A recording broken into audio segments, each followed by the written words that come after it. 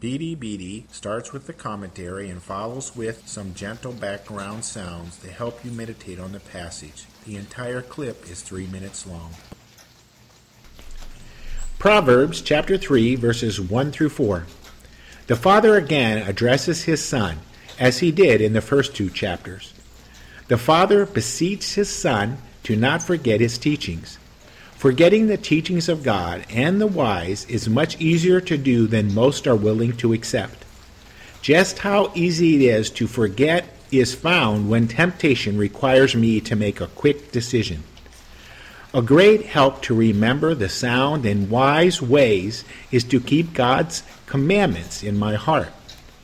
BDBD, prayer, meditation, and meeting with other like-hearted followers of Jesus are methods I use to keep Jesus' teachings and commands in my heart. Yet, even these good habits are not always enough to help me when I allow the troubles and stresses of life to control my emotions and thoughts. The greatest gift God has given me is His Holy Spirit in my soul. The Spirit supplies me with love and faithfulness. Verse 3.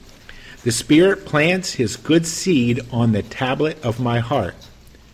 The Lord wrote the 10 Commandments on tablets of stone.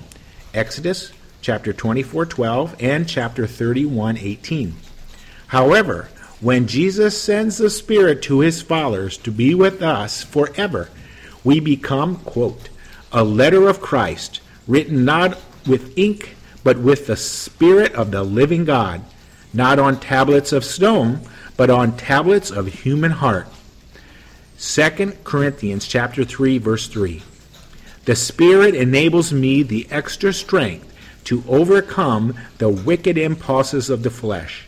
The Father promises that my life will be prolonged for many years and bring me prosperity. Verse 2. He promises me that the good habits and spirit will help me live righteously and win favor and a good name in the sight of God and men. Verse 4.